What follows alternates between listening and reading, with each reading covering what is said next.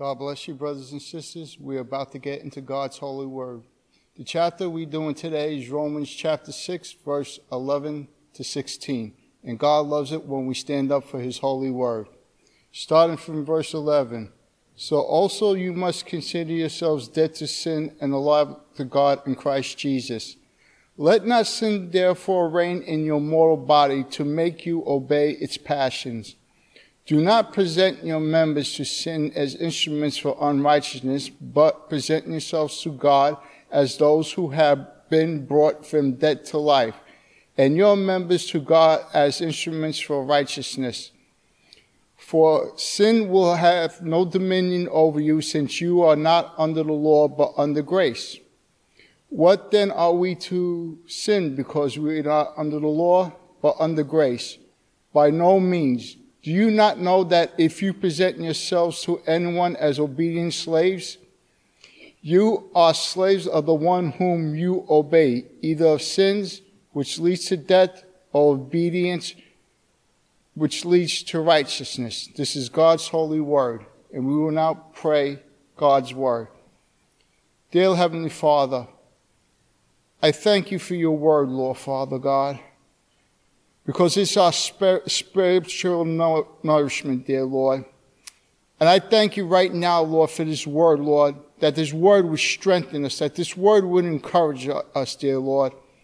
I pray as the speaker speaks this word, Lord Father God, this word would edify us, Lord Father God. And I pray, dear Lord, that this word would change us, dear Lord. Lord, your word is there to strengthen us. Your word is there to encourage us, guide us, direct us, Lord. And I just thank you, dear Lord Father God, that your word is where we get our wisdom. Your word builds up our faith, dear Lord Father God. Lord Father God, I just pray, Lord, that we will come totally changed after we hear this word, dear Lord. And Lord, I pray, Lord, if there are any people that are not saved, Lord Father God, that after they hear this word, Lord, that you would pierce their hearts, dear Lord, that you would open up their hearts, Lord Father God, and they would accept Jesus as their Lord and Savior, dear Lord Father God. Lord, I pray they will receive that free gift of love that you died upon the cross and you shed your blood for, dear Lord Father God. Lord, I send your word, Lord Father God, to those who may be going through a hard time and may be going through trials, Lord Father God, that through your word, Lord, that they would persevere and would continue to fight the good fight of faith, dear Lord.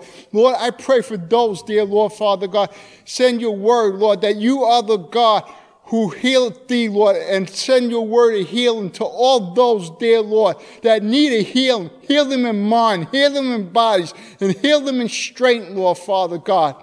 Lord Father God, I thank you that you are such a loving God, dear Lord Father God. Words can never comprehend how loving of a Father that you are, dear Lord Father God. And I pray, dear Lord Father God, for our speaker, the pastor, dear Lord, that you would use him in a tremendous way, Lord. Holy Spirit, have your right of way inside of him, Lord Father God. I pray that every word that will come out of his mouth would be of you, Lord Father God. Lord, I thank you for our pastor, Lord Father God, because he is such an encouragement and a blessing to us, Lord Father God. And Lord Father God, I just pray, Lord Father God, that you will glorify yourself in everything that you want to say and do today. In Jesus' name, amen. You know, the major topic of discussion these days is the issue of justice and injustice. Whether you turn on the news or the talk shows or really even regular television programming, the topic of justice dominates them all. Webster's dictionary defines justice this way: that the maintenance or administration of what is just, especially by the impartial adjustment of conflicting claims, the assignment of punishment, or merited rewards. That's a long dictionary definition, but basically the center focus of it is the word impartial. You see, Lady Justice has that mask over her eyes, and in her hands is the scale. The blindfold means that justice does not consider a person's social, their economic status, their ethnicity, their religion, their age, their sex, their health, or any other characteristic. while they're meting out the equity on the scale of justice. And the reason for that is that it's based upon the character of God. You see, God himself is impartial in all of his judgments, the scriptures tell us, according to Deuteronomy 10:17, for instance. For the Lord your God is the God of gods and the Lord of lords, the great, the mighty, and the awesome God, and is not partial and takes no bribes. Many of you might be more familiar, though, with God's statement to Samuel when Samuel was seeking to choose the king that was going to follow Saul. And this is what God had to say to Samuel in 1 Samuel chapter 16. Do not look on his outward appearance or on the height of his stature, because I've rejected him. For the Lord sees as man, not as man sees. Man looks on the outward appearance, but the Lord looks on the heart. And what is true of God in his right judgment, what is true of him, should also be true of his people. In 2 Chronicles chapter 19, we read, Now then, let the fear of the Lord be upon you. Be careful what you do, for there is no injustice with the Lord our God, or partiality, or taking of bribes. You see, our character of justice has to be based upon God's character and his justice, which is impartial. We also see what God says about judges and how judges are to judge the people. We find that definition or description in Deuteronomy chapter 1. Moses is there reminding the judges of Israel what true justice looks like. And the basis for it, he says, is God's nature. You shall not be partial in judgment, he tells the judges. You shall hear the small and the great alike. You shall not be intimidated by anyone, for the judgment is God's. So God's justice is based upon his righteous character, the perfection of his character. In the Greek, we now look at that, and what we see in the New Testament is that the words judge, justice, just, justification, righteous, righteousness, all of those words are actually from the same root word. Righteousness means right standing before a just God. You see, God's ways are right. They are perfect. And therefore, true justice has to be based upon God's character and God's nature. His rightness. So to speak about justice from a Christian perspective, in terms of the relationships of the events that are happening in our nation and around the world right now, means that the standard of God's judgment, of his rightness, has no reference to any external characteristic of humanity. Not to race, not to position, not the majority of people's opinions. In the book of Romans, that word just, or justified, justifier, righteous, righteousness, it appears 58 times in that book. That tells us that it is the key theme of the whole book. And we find that summarized in Romans 1, verse 17. There it says that the righteous, or the just, shall live by faith. You see, the call to righteous obedience in our text that Paul is going to challenge us with today rests on the truth received by faith, calling us to a right action, as we've seen all the way through the book of Romans so far. And so as we look at this passage today, I want you to reflect on this thought, that truth demands faith and actions to reveal God's glory. Did you catch that? Truth demands faith and action to reveal God's glory. Now, over the past 2 weeks, as we have been studying the earlier verses here in Romans chapter 6, through the daily devotions that we've been doing, and then through the sermon that Sean preached, and then the sermon I preached last week, we have learned the indicatives of truth. The indicatives of truth. What are those? What does that mean? Well, the word indicative refers to just a plain statement. A statement of a fact or statement of a truth, as God declares it in particular here in our text. Paul, in the verses that we're looking at today, and really all the way through to chapter 6, Paul is providing two indicative statements, two statements of truth upon which the whole teaching in this chapter rests. And those indicatives are summarized in verse 5, where it says, "For if we have been united with him," that is, united with Jesus Christ, "as in a death like his, we shall certainly be united with him in a resurrection like his." All who trust in the death and the resurrection of Jesus Christ die to their old way of living, and they receive this new life in Jesus Christ.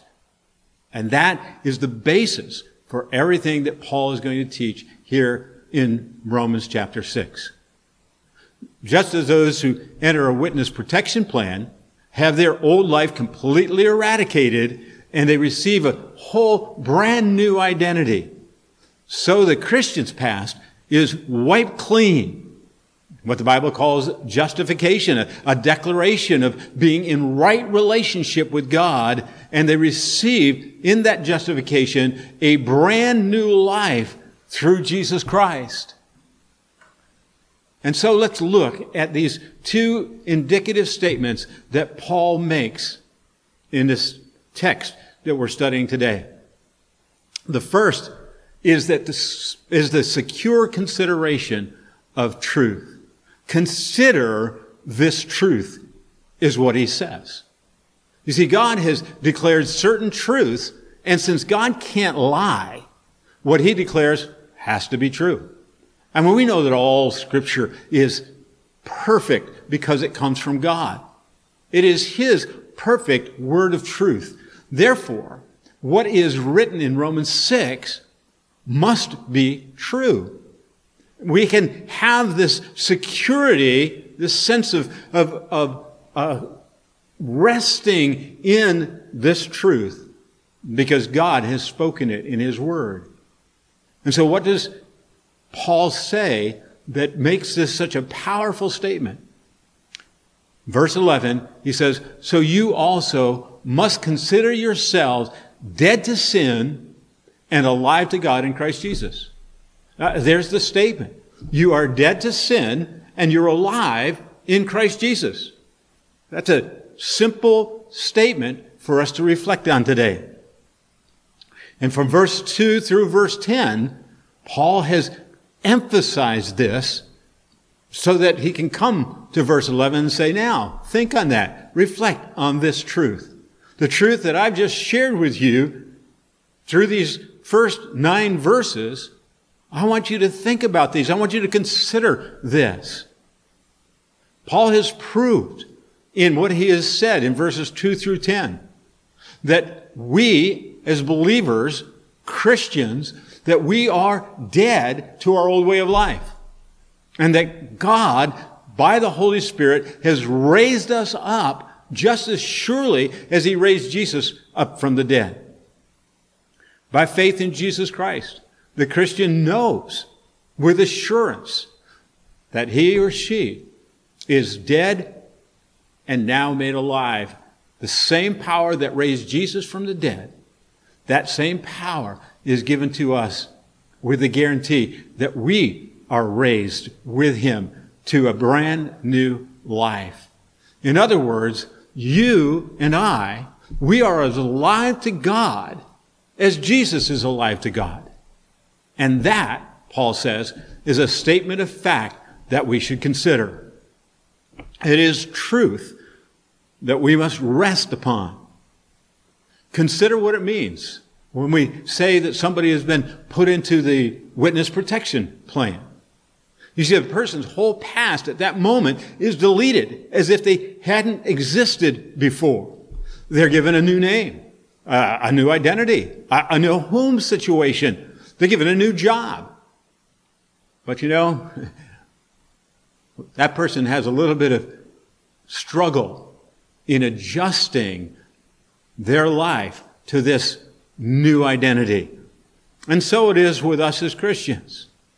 That's why Paul tells us that we have to reflect on this, that we have to think about it. We have to consider yourself dead to sin and alive to God in Jesus Christ. Just as that person in the witness protection plan has to memorize their new life and a new past that has been made up. You see, the fact doesn't change. It is an absolute truth.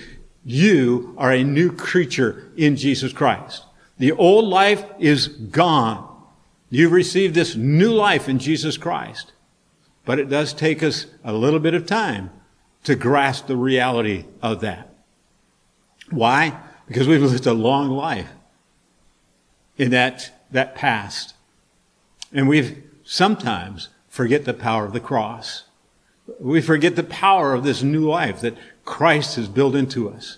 So Paul reminds us to consider, to recollect, to concentrate on this new life when we're tempted to go back to our past, back to the life of sin.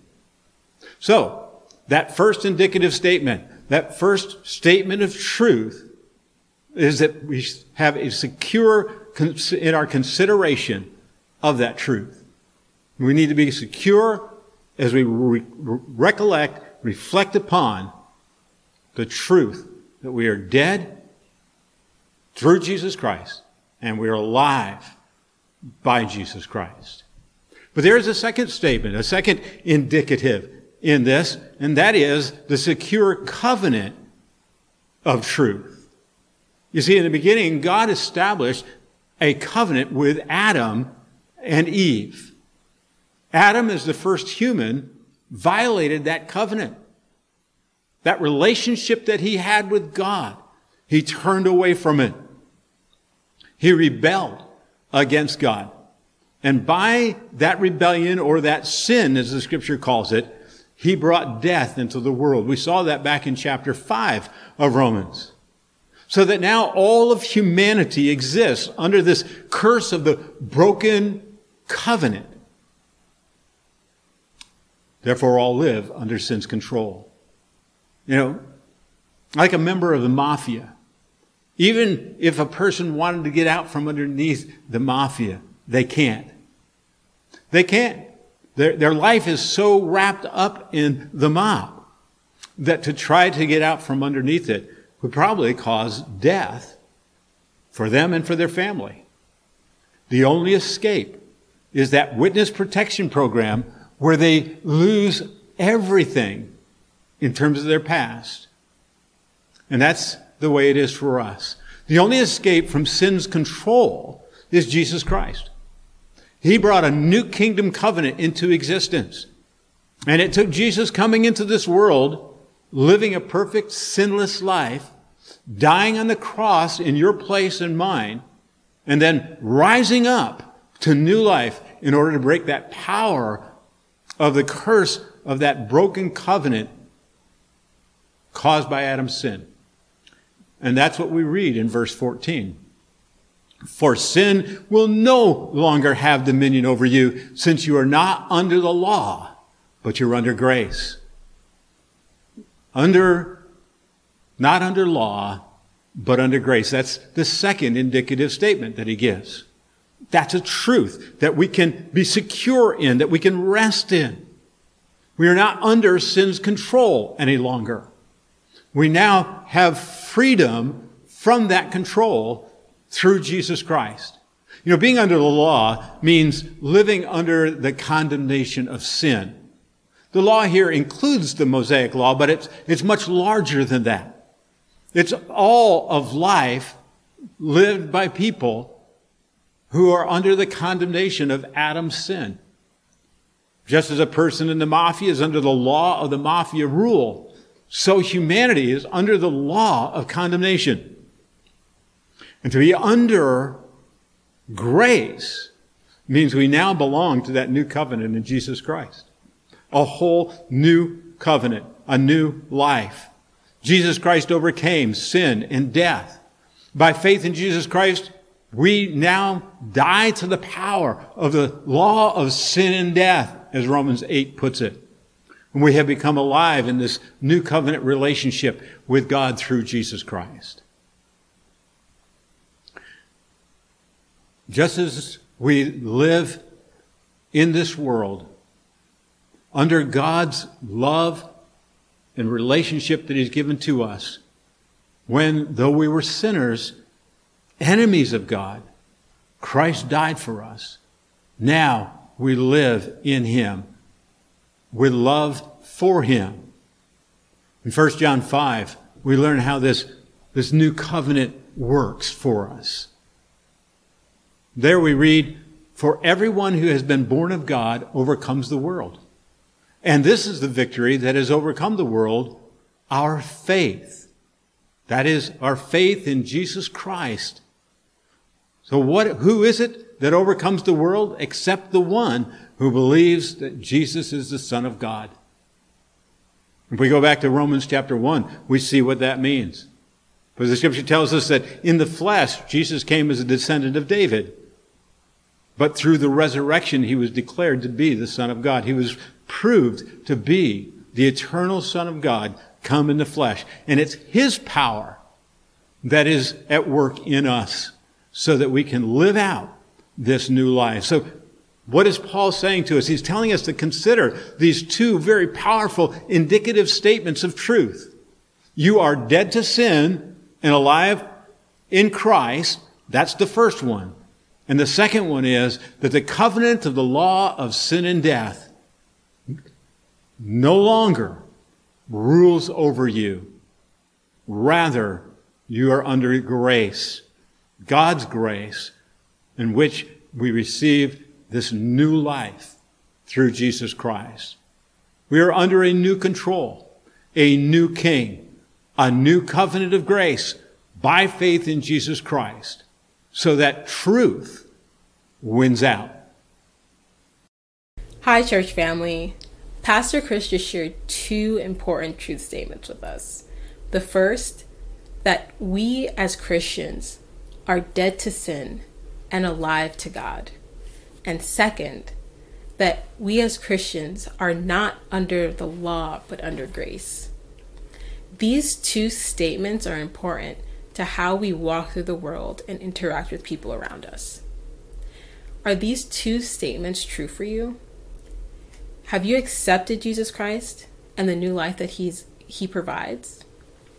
If you have any questions, please email us at metbaptist@outlook.com, or you can write us at Metropolitan Baptist Church at 1624 84th Street, Brooklyn, New York, 11214. You can also listen to past messages on our website at metbaptist.com. Also, I want to take some time to remind members and friends of Metropolitan to continue to support us through online giving at our website, especially now as we prepare to reopen the church. So let's go back to the message that is currently in progress. Paul follows these two indicative statements with two imperatives. What is an imperative? An imperative is a command. And throughout Paul's letters, what we find is that the imperatives, that is the commands, always follow the indicatives. Commands are based on the truth statements or on the doctrine. What God has said is true. Therefore, since those things are true, this is how you live. And so we have these indicative statements now followed by two imperatives. So let's take a look at these two imperatives and notice that the first one is the imperative of faith. Consider how this works. An indicative would be a statement like this. Under phase 2, churches are going to be allowed to open, and we hope that phase 2 is going to happen on the third Monday of June so that we can open on June 28th. Now that's a statement. That's a fact statement. What is the imperative of that? Well, here's the imperative. So come to church on June 28th. You see, because of the truth, which we hope is true, that June 28th will be the date that we'll be opening, based upon that truth, then we have the ability to give a command. Come to church. Become a part of our fellowship on that Sunday. And so as we rejoice in what God is doing in opening the church, the command that's given is based on a particular truth statement. Now, how's that work here in our text? Well, Paul's about to give two commands. Those two commands are based on those two truth statements that we just spoke about.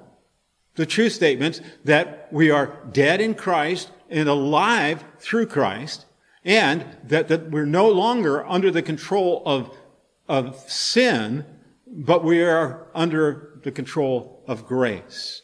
Those are the two truth statements he has made. Now those commands or those imperatives then are going to be a response to a question that's going around in Paul's mind that he thinks is going around in other people's minds when they hear that we're no longer under law, but we're under grace. He spells it out for us in verse 15. He says, "What then? Are we to sin because we are not under the law, but under grace? By no means." You know, some people hear the word grace, and what do they think? They take it wrongly. They think because God forgives sins based upon the death of Jesus Christ, that grace means God turns a blind eye to sin. But that is not so. I mean, think about what that would mean. It means, well, I know I shouldn't sin, but God's going to forgive me, so I can go ahead and sin, and there's no big deal. There's no problem. I mean, isn't it true that all of our sins are forgiven, both the past, the present, and our future sins, all dealt with at the cross? Now, Paul has already faced this issue back at the beginning of Romans 6. In verse 1, he says, "What shall we say then? Are we to continue to sin that grace may abound?" And his answer, "By no means. No way."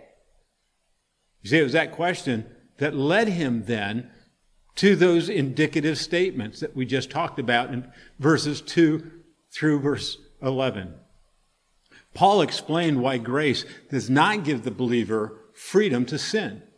And now he's going to do more than just give us statements. He is actually going to give us commands based upon those truths. So, notice how he begins with a sovereign control through faith. You see, the question for us is, who is going to rule your life? Who is going to be the king of God's church? Well, returning to our example in the witness protection plan, suppose that individual who is the witness, before they enter into the program, they were under control of the mafia. The mob told them what they could do. The decisions were made by the mafia don, and he gave the command out, and the individuals who were part of that mob, those individuals had to do what was said if they wanted to live. But once that individual enters into the witness protection program, they no longer have to obey the rules of the mafia. Well, that's the way that it works with us. Paul writes in verse 12, and he says, "Let not sin therefore reign in your mortal bodies to make you obey its passions." Do not let sin reign so that you don't follow the passions of the flesh that lead towards sin. This is a command that's similar to what the FBI might tell the person who's going into the witness protection plan. They'll say things like, don't ever use your former name. Don't make any contact with former friends. Get rid of your old cell phone. Get rid of your credit cards. And they do that so the individual might have freedom from the fear of the mob. And for the Christian, that's exactly what Paul is doing here. Don't let sin with its passions continue to draw you away to your old life. You've been freed from sin's power. Don't let it gain control over you again. Instead, he says, as verse 13 states, present yourself to God as those who have been brought from death to life. So don't let sin reign, but instead present yourself to God. What happens if that witness in the witness protection program, what if he goes off before he enters the program to visit some of his old friends, to maybe stop in and see an uncle or a cousin or someone else? Now the mafia has control again. They know where he is, they know who he is, and they can come after him. He has put his life in jeopardy, and the FBI now has to come in and haul him away to save his life. Paul says, let go of that old life and show up in God's new life. Present yourself, the whole of who you are, your body, your soul, your spirit, your will, your mind. Give all of who you are over to God. And if you do so, you'll enjoy the wonders of this new life. You'll be set free from the influence of the past sin life that you participated in. God is sovereign over us. We need to trust in that sovereign control of God. By faith, we need to turn the control of our life over to the power of the Holy Spirit rather than reaching out towards that life of sin again. You see, faith obeys God's commands and God's control. But there is a second imperative, and this is the sovereign commands of faith. We saw the sovereign control of faith. Don't let sin control you any longer. You've been set free from that. Don't let that happen, but rather present yourself to God. But the second imperative is a command of faith to live by faith. Like the first imperative that points out the sovereign control of faith, this one also has two parts to it, like two sides of a coin. The first is a negative, do not, and the second is a positive, do. Don't do this, rather do that. And that is what the Scripture tells us is how we should live. Don't yield yourself to sin, but rather yield yourself to God. Now, verse 13 begins with that do not. It says, do not present your members to sin as instruments for unrighteousness. In other words, don't keep presenting your life to be used by sin. The other day I was out on a walk with my wife, trying to build up my health from the struggle with COVID. And so we were out walking, and we happened to meet up with someone we knew that was out with their dog. And I like animals, so I was trying to pet this dog. And that dog, anytime my hand would get near, it would snap at me. I mean, it's rough, you know. Now, if that dog bit me, whose fault would it be? It wouldn't be the dog's fault. It would have been my fault. I was the one that was reaching in. Well, if you're going to reach into sin, sooner or later, you're going to get bit by it. And so, the Scripture here says, don't let sin reign, but it also says, don't reach in. Don't reach toward it. Don't lean toward it so that it doesn't bite you. How do you avoid falling into the traps of sin? How do you avoid being bitten by that sin? Well, the end of verse 13 gives the answer. It says, and present your members to God as instruments of righteousness. Don't present yourself as instruments to unrighteousness, to sin, but rather present yourself to God, and in doing so, live a righteous life. The word that's translated here as instruments is generally translated throughout Paul's writings as weapons. Present your members to God as weapons of righteousness. Or, earlier on, don't present your members to sin as weapons for unrighteousness. You see, sin wants to use our passion, wants to take our desires and use them as weapons to destroy us. God wants us to learn to use our whole being, our gifts and talents, our body, our soul, our mind, our spirit, to use those rather to do those things that are weapons of good to fight against the enemy, so that God's glory is seen in us. You know, the concept of what we're talking about is brought out clearly in Ephesians chapter 6, verses 10 to 13. It says, "Finally, be strong in the Lord and the strength of his might. Put on the whole armor of God, that you may be able to stand against the schemes of the devil. For we do not wrestle against flesh and blood, but against the rulers, against the authorities, against the cosmic powers over this present darkness, against the spiritual forces of evil in heavenly places. Therefore, take up the whole armor of God, that you may be able to withstand in that evil day, and having done all, to stand firm."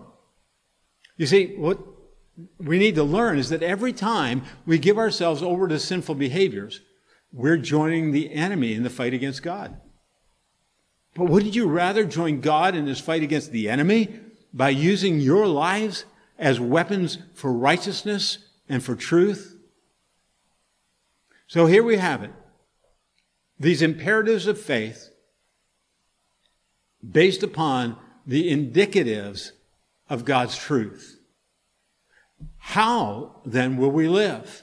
Will we live according to the truths that are stated? Will we follow these commands not to yield ourselves to sin, but rather to give ourselves, present ourselves to God? Will we do that or not? And so Paul leaves us with the inconclusive action that depends upon our response. How are we going to live? You see, he asks us in verse 15, what then are we to sin? In other words, you are in that position where you can make that choice. But the reality is, we could never ask that question to a non-Christian. We've seen in Romans so far that the unbeliever cannot not sin. They are under sin's domination. From the time of Adam on, every human being is caught in the control of sin's power. But we can ask that question of a Christian. Why? Because the Christian has a choice to sin or not to sin. The Christian has God's power that broke sin's power so that we can live a new life. And so, as we look at this question of what action are we going to take, I want you to notice the surrender by choice in that action. Who do you surrender to? And that's what verse 16 says. Paul is laying out a choice that Christians are going to face every day. Will you present yourself to God, or are you going to present yourself to sin? Will you use the life that God has given you to glorify him? Or are you going to follow sinful passions? So let's look at verse 16. It says, "Do you not know that if you present yourself to anyone as obedient slaves, you are slaves of the one whom you obey?" See, there's the choice. Who are you going to obey? Who is going to be king over you? Who is going to rule your life? Is it going to be sin today? Or is it going to be righteousness and obedience to God? An unbeliever doesn't have that choice. They always will choose sin because by nature, what are they? They're sinners. But the Christian has the ability to say no to worldly lusts by the power of the Holy Spirit. You know, a blind person doesn't have the choice about going out to watch a sunset out over the water. They don't have a choice because they can't see that sunset. But a person with sight has that choice.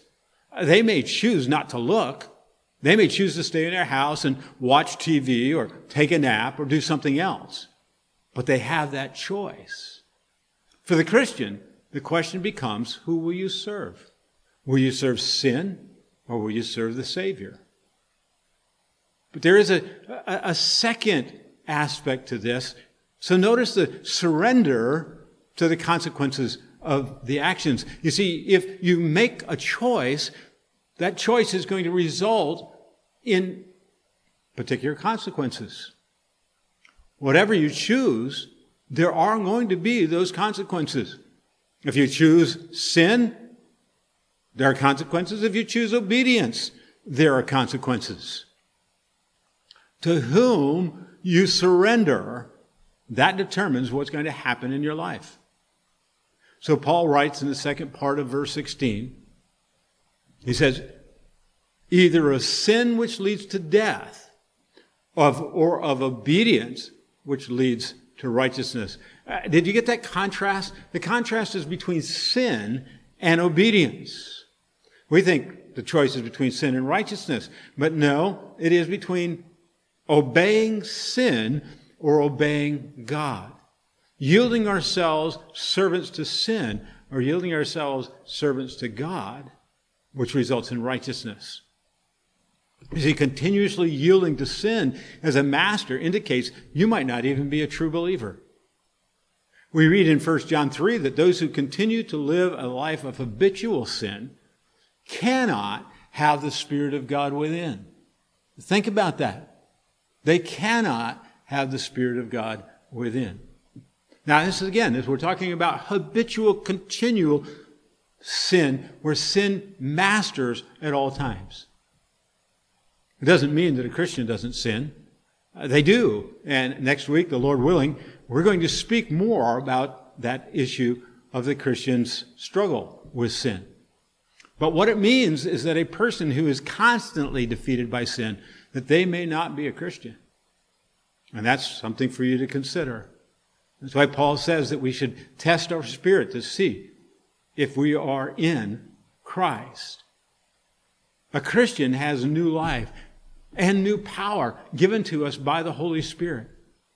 The Holy Spirit is at work in us to correct us, to rebuke us, and to give us the power to change our behavior for God's glory.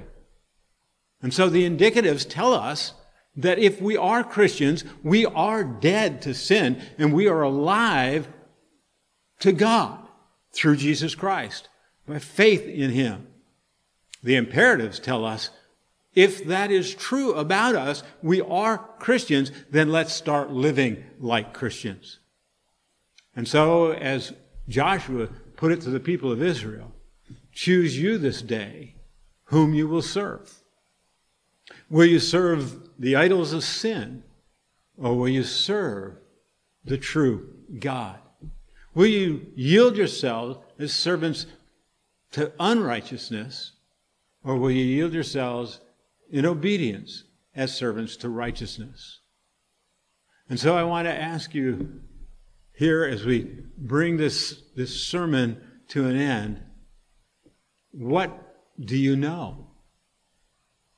What do you know about the truth of who you are through Jesus Christ? Do you know that you are dead to sin and that you are alive to God? That you are not under the law, but you are under grace? Who do you trust?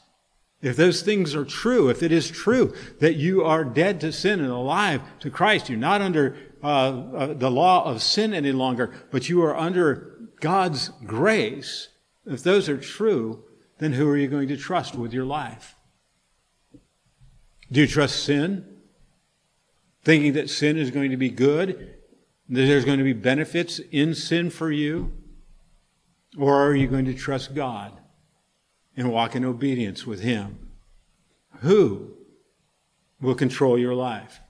Who will you obey? And so the final question then becomes, what are you going to do? What will you do with your life? Will you live for the glory of God? Will you passionately pursue God's glory in all that you say and all that you do? Or will you continue to let sin have mastery over you? You have a choice. Are you a Christian today? Are you an individual who knows that God's Spirit is alive in you and that you're being changed moment by moment, day by day? If you are not a believer today, I mean, you look at your life and you say, you know what? I find myself always yielding to sin. It controls me. The habits in my life just rule over me. Then perhaps today you need to turn your life over to Jesus Christ.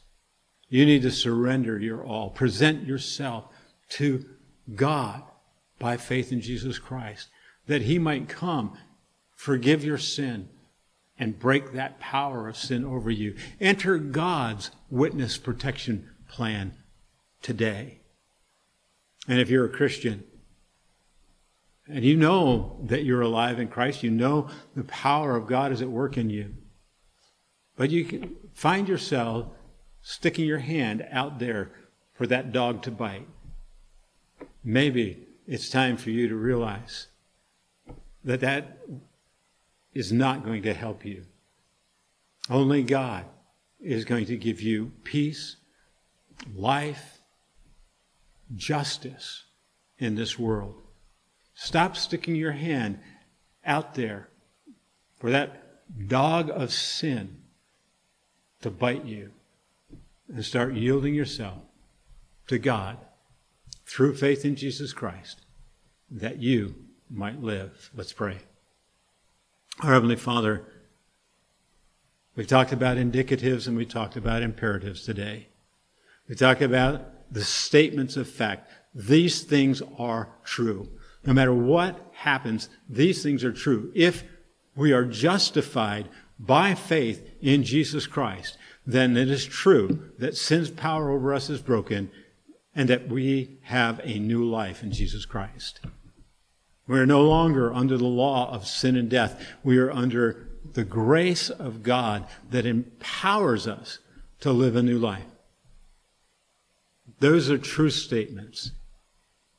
And yet, too often, we find ourselves not yielding ourselves, not presenting ourselves to you as servants of righteousness, as weapons for righteousness. And we ask you to forgive us and open our hearts and open our minds so that we yield ourselves to you, that we learn to love your ways and not stick our hand into those places where sin is going to bite us.